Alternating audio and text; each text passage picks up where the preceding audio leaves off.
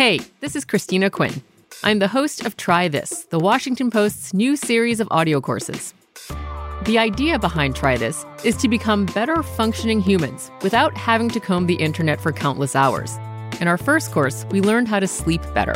Now, we're going to learn how to make our friendships stronger. I'll offer expert tips that are doable, and I'll keep it short. So let's do this. Class is in session. Find Try This from the Washington Post wherever you listen. Another day is here, and you're ready for it. What to wear? Check. Breakfast, lunch, and dinner? Check. Planning for what's next and how to save for it? That's where Bank of America can help. For your financial to-dos, Bank of America has experts ready to help get you closer to your goals. Get started at one of our local financial centers or 24/7 in our mobile banking app. Find a location near you at bankofamerica.com/talktous. What would you like the power to do? Mobile banking requires downloading the app and is only available for select devices. Message and data rates may apply. Bank of America N.A., member FDIC.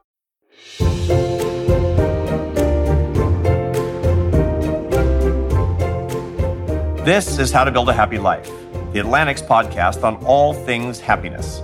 I'm Arthur Brooks, Harvard professor and the happiness correspondent at The Atlantic.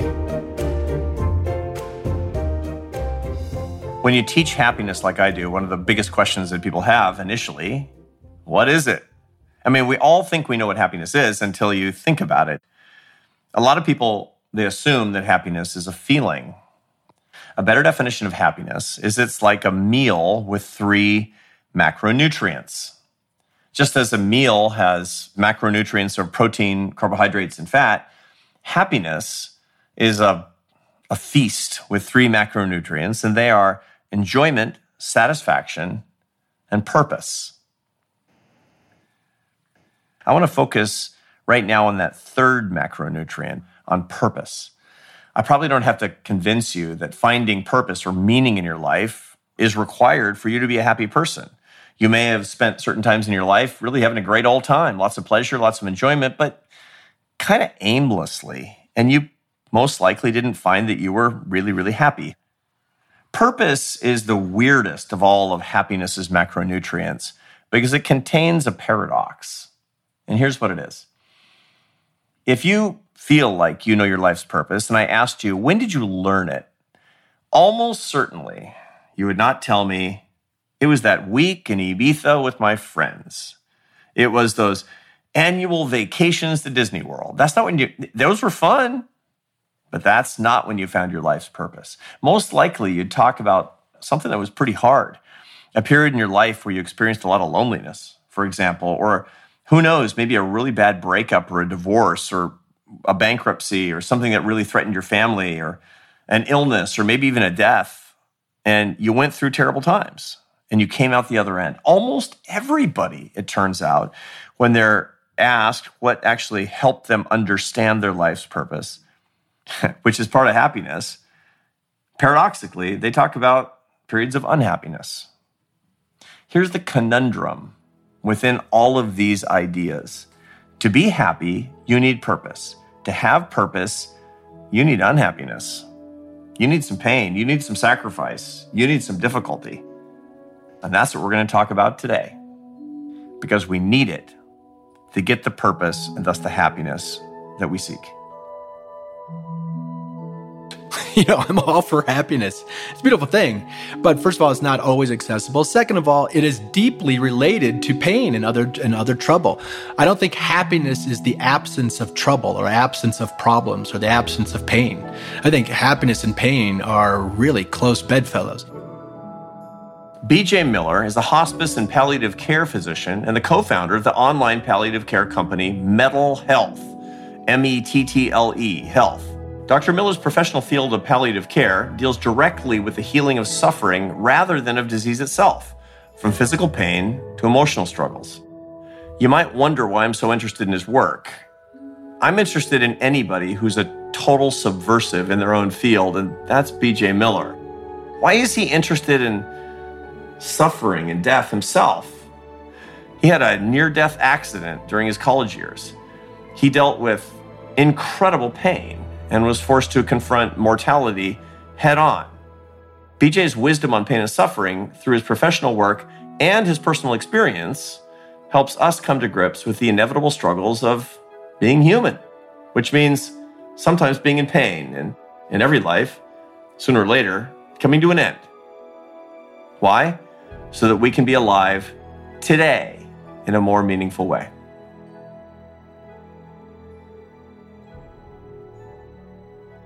We humans are we're relatively oriented. So we know joy because we've known pain. And we need foils. We need points of contrast. And so death can provide us this point of contrast so that things like beauty and joy pop. They have something to push against and to relate to. So that idea of having a foil in life to understand what joy feels like because we know what its absence feels like. Happiness is not so much just the pursuit of pleasure. It's somehow the pursuit of being okay with reality. And reality happens to include things like pain and death. Death gives us this context for our life, this reason that time becomes a precious thing, and where we place ourselves becomes important because it's not unlimited. And it also gives us this grand excuse that we know our full life, we're never going to get to everything. That's not a failure. That's just the truth of life being much larger than any one of us. So death has a lot to teach us. And I would just say, I'm neither for or against death. It just happens to insist upon itself. It exists. So therefore, I need to deal with it. Happiness, I think, has something to do with not being at odds with oneself. And one of the things we do, all selves do, is die. So that's just part of the package. Why would you go through your life never actually being alive until you die because you've been denying the existence of death? It's a weird psychological conundrum that you put yourself into under the circumstances, don't you think?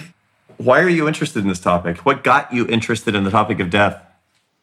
Well, because I finally came to realize that it exists. Like I said, it was just like part of reality, and that it was part of life, not the antithesis or the poacher of life, but part of life, that it's in us. And so my pursuit of knowing myself and knowing life led me to trying to at least accept death. I don't know if we can know death, I'm not sure, but I guess you could say, Arthur, my interest in life led me to my interest in death because they are deeply related. And then more specifically, too, I came close to death myself when I was in college. I had an electrical accident that really, bumped me up against my mortality as not an abstraction, but as a very much a reality that could happen any moment. And so that kind of forced me to look. I had no choice but to look. I think you can do these things by force or by choice. I was forced to look early on because I came so close to it. And that led me into medicine. But really, my interest has never been in death, per se. Again, it's really in life. And it's also been an interest in what do humans do when they bump up against things they can't change or they can't control.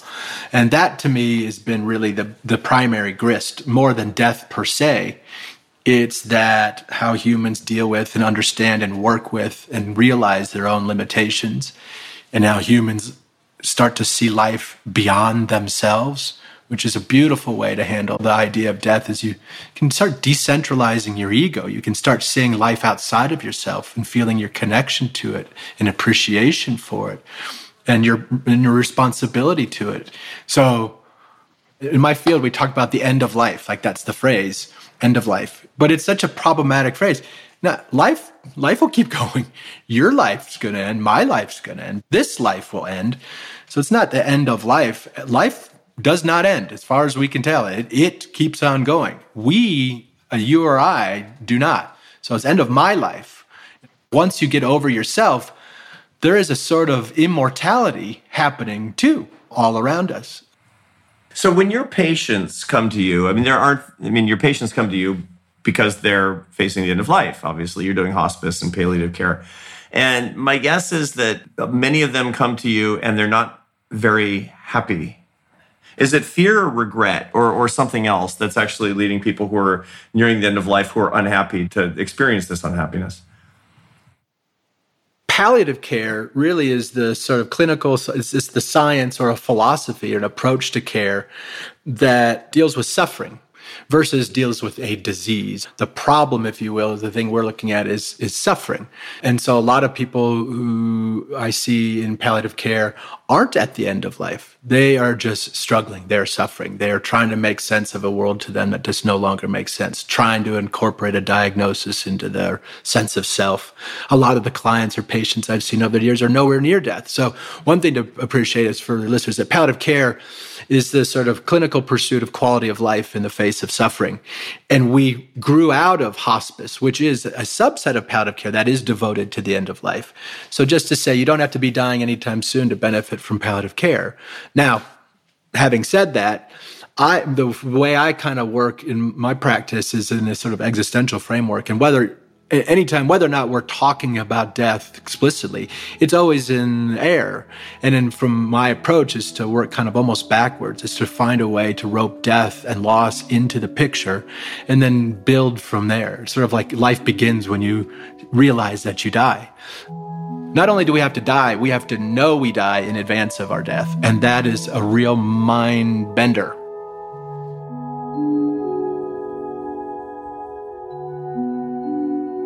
What's been fascinating, and with mental health, we started this little group outside of the healthcare system because when I was as a clinical physician, your point is well taken, Arthur. People come to me because something is wrong. That's how they find their way to palliative care or medicine in general. So in some ways, my job in palliative care is to make them hate their life less or make them hurt less.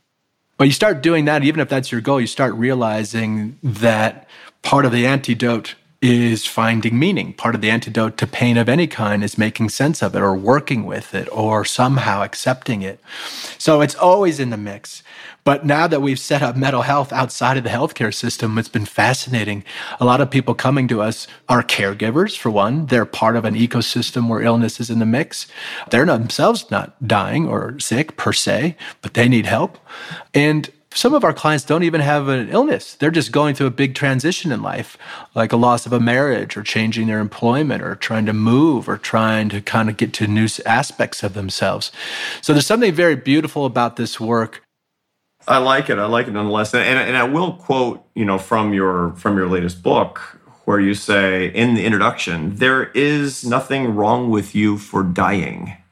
I mean, and it's funny that we have to say that, but let's take in context why we think that with our medical care system and how you're very different than doctors I ordinarily talk to. Because, doctors are in the business of keeping us alive, and therefore they set themselves up as enemies of death.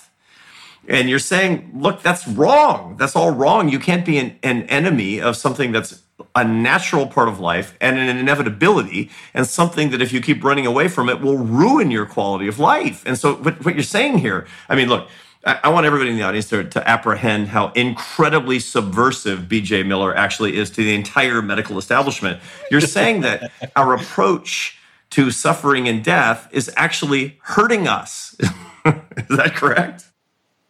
Yes, you are correct. I absolutely agree with that statement. Yes. The medical model sort of pathologizes everything. But the problem with that is you end up pathologizing normal states. Like, it is normal to get sick. It is normal to die. We shouldn't call that pathological, because then it's like a judgment call. This is where you end up feeling like a loser or ashamed to be sick. That's deeply problematic. So one of the things I'm trying to do is depathologize these states to unburden us of the shame of being sick. This idea of not only do you have to feel bad, whether it's pain or depression or whatever, you have to feel bad for feeling bad, ashamed of yourself for suffering. That's man-made stuff that we foist on each other. It needs to be kind of undone. And look, I mean, there's a time for fighting, and there's a time like this. I war on cancer, and I get it. That's a way to mobilize a bunch of energy. And sometimes in a disease course, something may actually be fixable, correctable, and you may be able to forestall death and live a little bit longer. And there's nothing wrong with that. But let's not fool ourselves. Death is still an inevitability, and it's not this thing that happens to us. It's not this foreign invader. It's in us. Our cells are programmed to do this. So you cannot go to war with illness or war with death for very long before you are, in fact, at war with yourself. That's just a true statement. You make this incredibly compelling case that to enjoy our life, we need to declare peace on death. That doesn't mean we need to embrace death. That doesn't mean we need to rush toward death, but we need to be at peace with the fact that it is part of life. So should we also declare peace on suffering, which is also inevitable? It's a great question, Arthur. So I do believe we need to declare peace or perhaps a truce on death. That smells right to me. And that is importantly different than loving it or ushering it in. And in fact, there are data to support that if you can find your way to accepting the fact that you die, i.e. accepting reality, that you might even live longer. When I was trained, the convention was, well, you can go for quality of life or quantity of life. That somehow you had to choose between the two. What we're increasingly finding is that that's a false distinction. So part of the answer here is to break up these false dichotomies. In terms of declaring peace on suffering, well, for me, I still find it useful to split suffering into a couple different kinds. So one is what we might call necessary suffering. It's just the suffering that comes from being alive. Loss is just part of the deal. It will happen, and it's going to hurt. So, natural phenomena. One of the first things we do when we are born into this world is we wail. You might even consider the birthing process something of a trauma, coming out of the safety of the womb and all the certainty of it into this world. And it is stunning that the very first thing a healthy child does is cry, is wail. I don't think that's a mistake or a coincidence. So it does seem to be just an element of the human experience. That's necessary suffering. You could try to change it, but good luck, And then there's this other batch that you might call unnecessary suffering or gratuitous suffering. I'm all for coming to peace with the necessary suffering, but the unnecessary stuff that the pain we casually cause each other with our thoughts or our words, we say mean things, we disregard each other, we don't see each other, we pressure each other to be something that we're not. We do all sorts of things to each other and to ourselves. We steal from each other. We do all sorts of gnarly things. And that's a very different kind of suffering. So I think we need to use our discernment to tease out the two. And no, I am all for rooting out the unnecessary suffering. The healthcare system has so many problems. It's amazing, but it's also dramatically dysfunctional. And as an invented thing, it's inexcusable to me that the healthcare system causes as much suffering as it does. It is because it's made up and because we know better, we should be able to design a better healthcare system. And I am upset that we haven't found our way to do that. And I will continue to be upset, and I will continue to try to change that. I am not at peace with that. For me, this is a very important distinction. And it also kind of gets at the wisdom of the serenity prayer. Give me this sort of discernment to know the stuff I can change and the stuff I can't, because they beg for very different responses. If I can't change something, including the suffering, what my go-to is, what I try to do there is to love it. That I want to love life so much that it's not up to me to pick or choose which pieces of it I get to keep or not keep. So if I can't choose to change the natural suffering, I'm going to love it. That is very different from me just casually causing suffering to myself or someone else through inattention or willful ignorance or whatever else.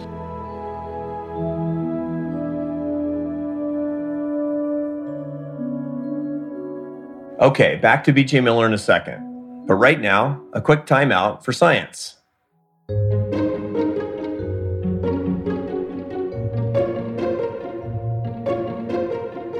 We've been talking in this episode about dying.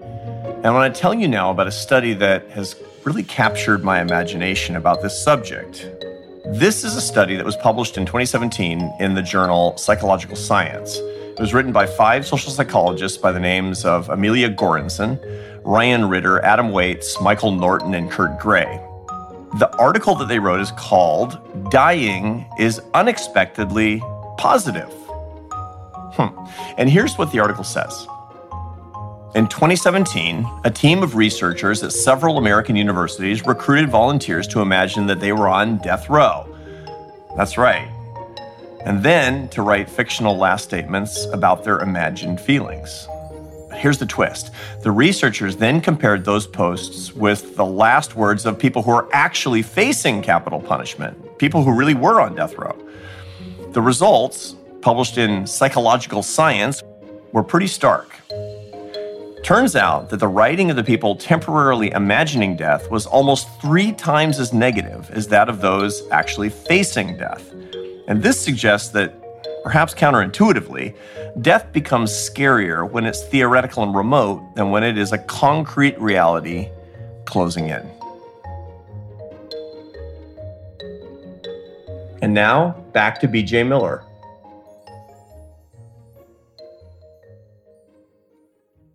It's not just the patients who suffer from a thoughtless healthcare system or an incomplete healthcare system, or one that doesn't apprehend its own or comprehend its own limitations. Doctors increasingly suffer from that. So it's not doctors versus patients. It's this medical system that's a problem. Poor doctors are trained in it. Poor doctors are asked to do so much, it's obscene. And not just doctors, nurses, social workers, chaplains. I feel endless amount of compassion, empathy, and love for people who are trying to work within this system. That's different. So separating out the person from the system is important here too. The doctor suffers from that mentality as well. I know many doctors who are burned out because they're fighting a war that they can't win. And on some level, they know that they're causing harm on some level. So that's one point. And a second point here is what I would advocate is a fluidity or an agility to choose the construct that serves you in that moment. So fighting to stay alive, I fought to stay alive. That made sense. And I wanted my doctors to fight too, in a way to protect this idea of me having a heartbeat. So the skillfulness is when to use which construct or which tool. That's the skill that I would like to develop. Going to war with illness on some level can make some sense, but you got to know when to transition to a different mind frame or a different perspective. So what should our listeners do to start right now not being afraid of death?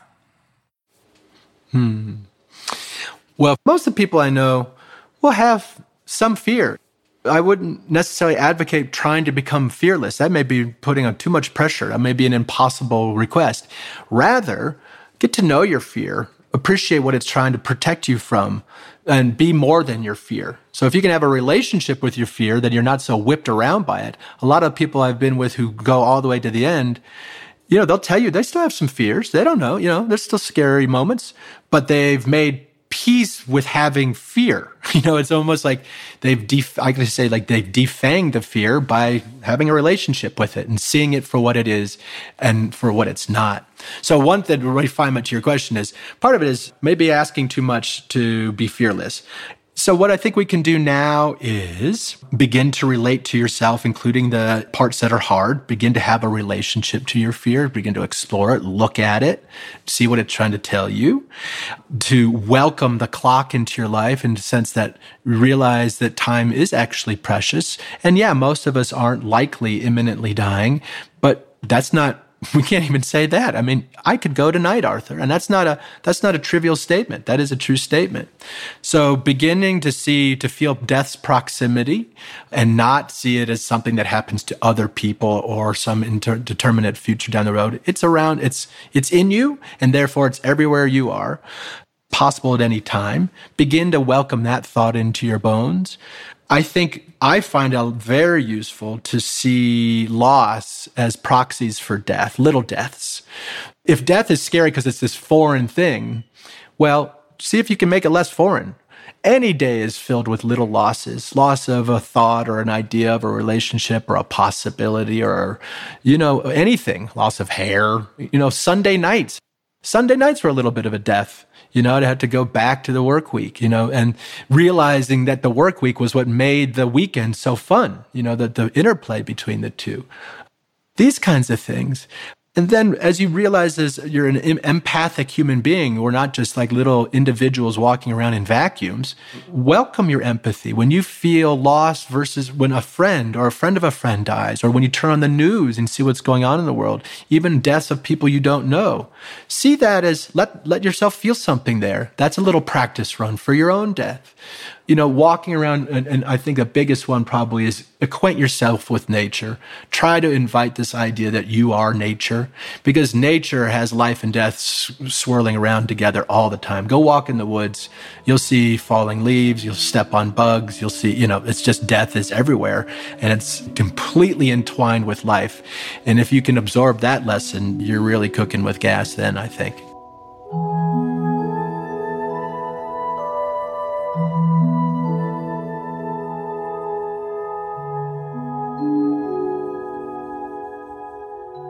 I think it's worth noting that just the way we are wired as animals, our nervous system is in fact wired to fight or flight.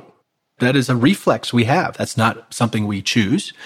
But over time, I think that reflex can soften. And when that threat doesn't go away, it's one thing to stumble on a tiger in the jungle, and sure, you want to fight or flight. But if that tiger is living in your house and it's not going to leave, well, you need to adopt a different stance with that tiger. So, at some point, these reflexes become suggestions or situation specific. Over the course of a lifetime, I do think we need to continue to work on ourselves to the point where we can move beyond a simple fight or flight response to death or to loss or to pain. So on some level, let's give us all a break. We're wired for this stuff. It's not just learned behavior. And then I think we, in particular, industrialized society, which has been so much about beating nature, man versus nature. That was all the stuff I learned in high school literature. That was the lens, us versus nature. I mean, that is such a problematic statement, as though we are not nature. And we are suffering from that consequence all the time. We have artificially disconnected ourselves from bigger realities, and those bigger realities include death. And then we continue, like in this day and age, our messaging, the marketing, the advertisement, the lust for youth and a wrinkle-free face and all this stuff plays into it. So some of it, I think, is just inborn, part of the deal. And a lot of it is learned that this sort of the unnecessary suffering that we continue to foist upon the subject. I teach at the Harvard Business School, and I talk to people who are just super engaged with their careers and unbelievably successful. And you're a doctor, you've seen the same thing. And people will say, my life is my work. And it sort of is. Their life sort of is their work. And then something happens that happens to absolutely everybody, which is that they go into decline. And decline is a form of death. And they actually aren't literally afraid of their life ending, but there's nothing more terrifying for them than their decline. So how do you take what you know about death and fear of death and embrace of death and making it part of life and make it into some advice for some people who are deeply, deeply afraid of their own professional mortality, their own success in life, their performance, these people who live for what they can do? What can you tell me about that? Oh, yeah, good stuff, man. The way we feel about ourselves in the world is often contextual. And even your word decline, we don't have a better word, so it's no shame in using it. But it's really all it is change. It's the decline in reference to this other place that you were. It's decline like disability. I'm a disabled person. I'm only disabled in comparison to this standardized human thing that we're supposed to be. I'm disabled compared to some standard that's made up. You're in decline because you're in reference to what used to be or what was. And the truth is, if you can get really agile and really exercise your human prerogative to choose the frame for yourself. We compare and contrast ourselves to one another all the time to place ourselves, are we good or bad? That's a referential. We need some frame of reference to know if we're doing a good job or a bad job. Okay, fine. But realize as a human being, you also have the capacity to name your reference, to place the context. So if you want to belong in this world, you got to find a way to look at the world in which you belong. If you want to continue to wring everything out of every cell and work as long as you can or be as long as you can, in America we have this issue. We're so identified with work. Maybe they just love their work. So we're the source of bringing love to whatever you're doing, whether it's work or staring at a wall. So I don't necessarily demonize anyone for loving their work or living for their work. You've got to move your frame of reference with you as you, quote unquote, decline. So I guess in answer to your question there, that would be my advice is to continue to practice letting go or shifting, moving that frame of reference. That's a creative act. We get to do that if we want to.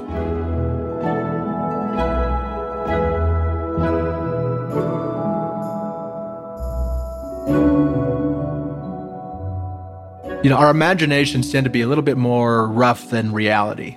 So I couldn't have imagined losing 3 limbs. I might have said something silly like, gosh, no, let me die. People did say that. People said that to my parents. Like, encouraged my parents to let me go when I was in the hospital because it would be such an awful thing to live without 3 limbs. I mean, geez Louise. That's just a limitation. That's the problems of imagination and a problem of their own fears, So one lesson is, be careful of your imagination, of your projections. We are way more durable than we generally give ourselves credit for. And once we're actually in a situation, we find our way very often, So I think that is, I'll have those fears too. I just put a little asterisk next to it, or I'll just wink at that feeling, knowing that we'll see when I get there. It's the same with death. Like, I think I'll be cool with my death when I'm there, given everything we're talking about, but I reserve the right to freak out. I don't know. That's part of just embracing, all this embrace of reality is embracing of mystery and things I don't comprehend. And maybe I will down the road. Maybe I won't. I don't know. But to just make sure I'm noting when it's my imagination versus when it's the reality. We need to get much better at grieving. So part of shifting your frame of reference and keeping up with your life is grieving the losses as they come. That's a way to metabolize loss, to honor what was, but then also to open your eyes to what you still have. I was out in Aspen, which is a beautiful place, and I was thinking about how, the life of an aspen tree, how it's so stately and solitary and it's a single life. And somebody explained to me, and I did not know this, that an aspen grove is all one plant. And that it's literally, if you see an aspen tree, that's simply one shoot off the same root system. And it goes on and on and on. And when an aspen tree dies, that just means one shoot out of the aspen tree no longer exists in that particular state. Pando in Utah, where you are right now, it's 6 million kilograms of wood that looks like acres and acres and acres and acres of aspen trees. And what you're saying is, and it's quite a Buddhist way of seeing the world, I think, that our individual life is in and of itself an illusion. Do you believe that? Well, so right. I am, by the way, just down the road from Pando. It's just really around the corner from me, actually. It's not far. Yes, I agree with what you're saying. And I do see its overlap with Buddhism. I'm not Buddhist. I find Buddhism sort of irrefutable. It's kind of hard to not be Buddhist on some level. So Buddhism would be one way to frame that and get to that realization, or just observation. That's not a belief system applied to Pando, to apply to that aspen grove. That's just true. That just is. You can see it. So sure, Buddhism can get you there, but so can observation. So could science in a way. And one way or another, it's not a question of whether or not to believe it and just see it. It just is. This is an important point that you're making too, and it's one that our audience, I think, has probably heard more than once from different guests and from me, which is, you can live with the same priorities as protozoa, where there are certain things that freak you out, and so you naturally try to avoid them, but that's not going to make you happy. Basically, your prerogatives that are born into you, that are natural to you, are to breed and stay alive. But Mother Nature doesn't really care if you're happy. And so you actually need to go beyond the way that you're wired in a lot of cases. And given the fact that we have the metacognition, the awareness of our lives and the awareness that we're going to die, we might as well not get freaked out. We might as well actually go against our sort of protozoan biological imperatives and choose happiness. And one of the ways to choose happiness is by actually coming to terms with the fact that our life is going to end at some point, that our life is scarce and we're going to enjoy it. And we might as well have a happy death as well, right?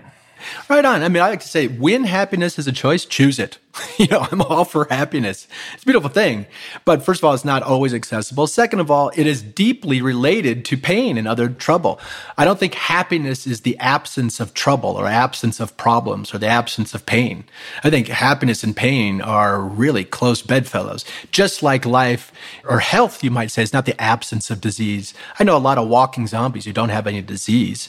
That doesn't make them healthy per se. So these false divides, these either ors, these are all problems of language and constructs. These are not natural phenomena. Some of the most miserable people I know, Arthur, are people who have everything.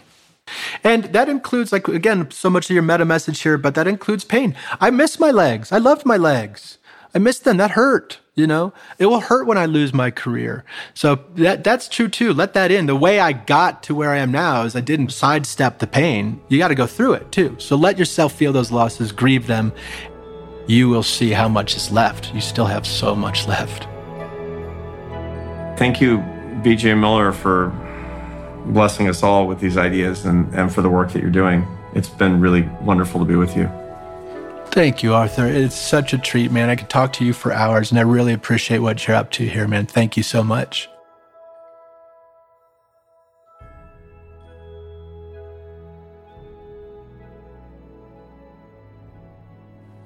We're talking this week about death and pain and the necessary integration of suffering into our lives. So how are you going to put these ideas into practice? Well, there's an ancient Buddhist technique that can help you come to grips with these things that you fear, these things that you would naturally avoid. It's a technique that comes from Theravada Buddhism. If you've ever been in a Theravada Buddhist monastery, say in Sri Lanka or Thailand, you might notice that there are photographs typically along the walls of the monastery, but they're not just photographs of beautiful scenery. No, usually they're photographs of corpses in various states of decay. Now, at first you say, oh, that's horrible. Why is that? And that was my first reaction the first time I saw it too. And I asked, and a monk told me, well, our monks contemplate these photographs. They look at these photographs every day and they say, that's me. That's me not very long from now. And they do this so that they become comfortable with their inevitable fate. So it's no longer scary, so that the sting of death is actually removed by making it ordinary. They also engage in what's called the Maranasati meditation on death, which is really just an exercise to help you understand the meaning of life. The Maranasati death meditation is a 9-part meditation, and here's how it works. It's kind of alarming at first because it forces you to actually think about yourself dying and decaying, and it's really very graphic and actually kind of gruesome at first. It walks you step by step through the actual process of physical decay. So I'm going to spare you the details. You can look it up easily. Here's the point. When you meditate on your own death, very specifically, very graphically, your own death becomes kind of an ordinary and normal thing. You'll begin to find that death is losing its grip on you. It's losing its terror. The fear of death starts to just melt away like any other ordinary thing. Now, I know it sounds terrible at first, but you know that bad things are going to happen to you, that they are, in fact, ordinary. We make them extraordinary by trying to act as if they weren't going to happen, by running away from them. And we do that because we're afraid. So let's use the idea of the Maranasati death meditation on some ordinary fears of pain that we might experience in our lives. One of the things that I talk about a lot with my students who are in their 20s is that the abject fear that they have of failure, mostly professional failure. See, a lot of my students are well-educated. They went to colleges that they wanted to go to and they worked really hard. They know that things might not turn out the way that they expected, and that just gives them real terror. So they try to avoid even thinking about it. Well, that's the wrong approach. There are disappointments coming. Are they terrible? Are they minor? I don't know. But one way or the other, you should not be wasting your life by feeling terrified of something that is going to happen in one way or another. And the way to stop feeling terrified is to look straight at the worst case. Here's an exercise I want to propose to you, just using this as an example. Let's say you're 27 or 28 years old and you're in the workforce and you're really terrified that things are not going to go as well for you in your profession and your career as you hope that they would. As a matter of fact, let's say that things go just south. Let's do a version of the 9-part Maranasati death meditation for your professional life. I want you to ponder these 9 steps. Step 1. I feel my dreams growing more distant because what I hoped would come true in my career is simply not coming true. Step 2. People close to me start wondering, why is she or he not more successful? Step 3. I start to see other people receiving the social and professional attention that I kind of thought I was going to get and I sort of hoped I was going to receive. Step 4. I have to accept work that I used to think was actually beneath me. Step 5. I'm making less money than my friends. And quite frankly, I don't feel like I'm using my education. Step 6. I don't really feel like I'm living up to my purpose or my potential in life professionally. Step 7. I think my parents feel sorry for me. Step 8. I'm spending some time unemployed, and really, I feel like I'm losing my skills. Step 9. I accept my diminished professional status as permanent. Look, the point isn't that this is something that's going to happen. The point is that this or some part of this is possible. And the fear of that possibility just might be making your life less fulfilling and less enjoyable than it should be. But there's a solution, which is facing the idea of this professional death, the worst case scenario, head on.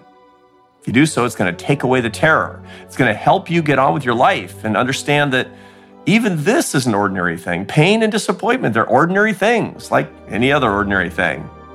You can write a Maranasati meditation for whatever it is that's troubling you, whatever it is that wakes you up at night. The point is this: if you don't want to be managed by your fear, you have to manage your fear. You have to own your fear, own your pain. Look at it directly. You're strong enough. I know you are. Your fear will decline, and you'll start to see the transcendent purpose in the worst things and the best things and everything in between, because that's part of a full life. What it was you were trying to avoid, you'll embrace. And in so doing, you'll start to enjoy the life that you're living today.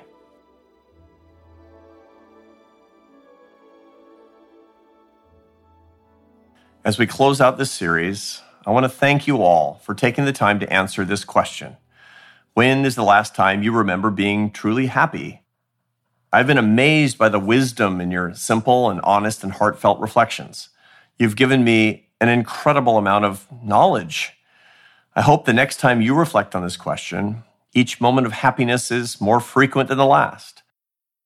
And for those of you still on the journey with me, I hope that your next moment of happiness is coming very soon.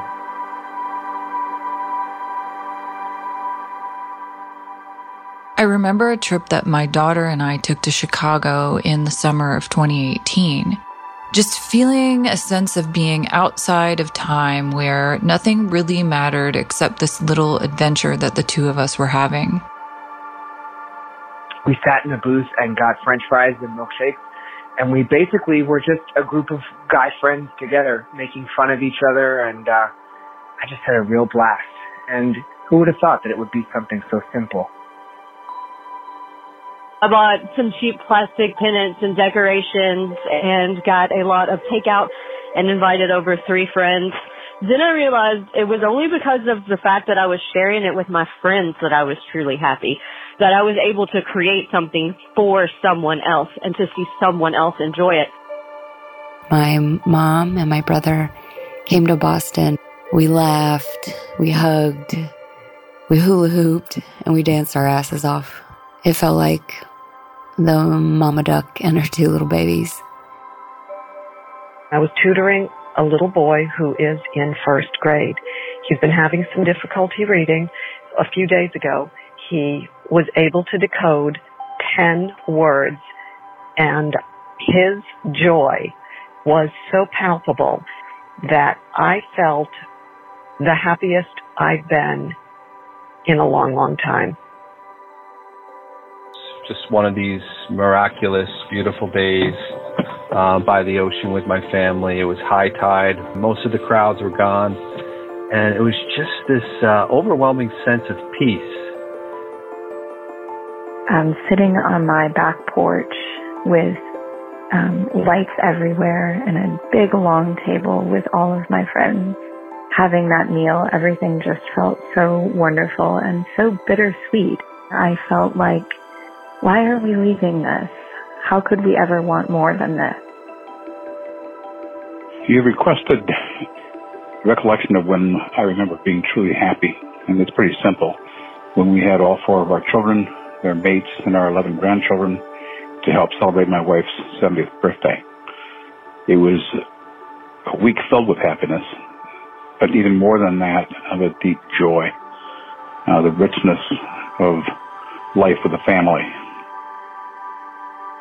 I remember thinking to myself, I could die right now and I would be perfectly happy because I've really fully lived.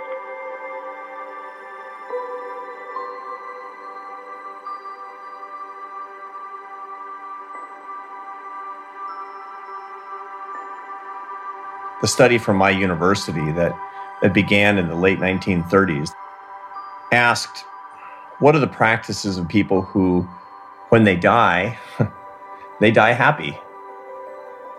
Well, it turns out that there's a whole bunch of things that they did about, not drinking too much and having a healthy body weight, and not smoking and doing all that stuff. I got it. We all got that. But the most important thing by far was the relationships that they had.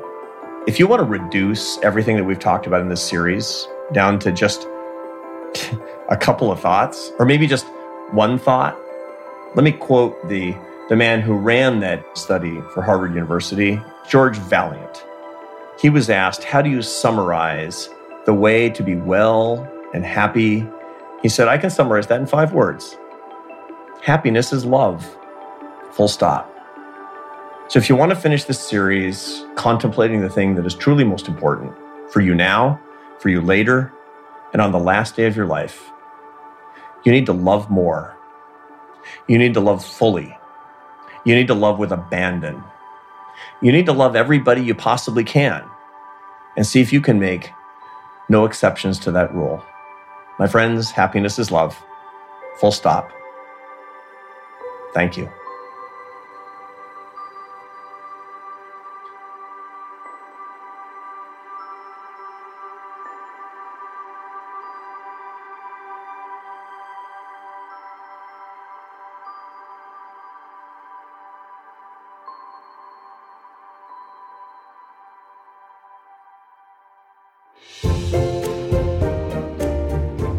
Thanks for listening to the show.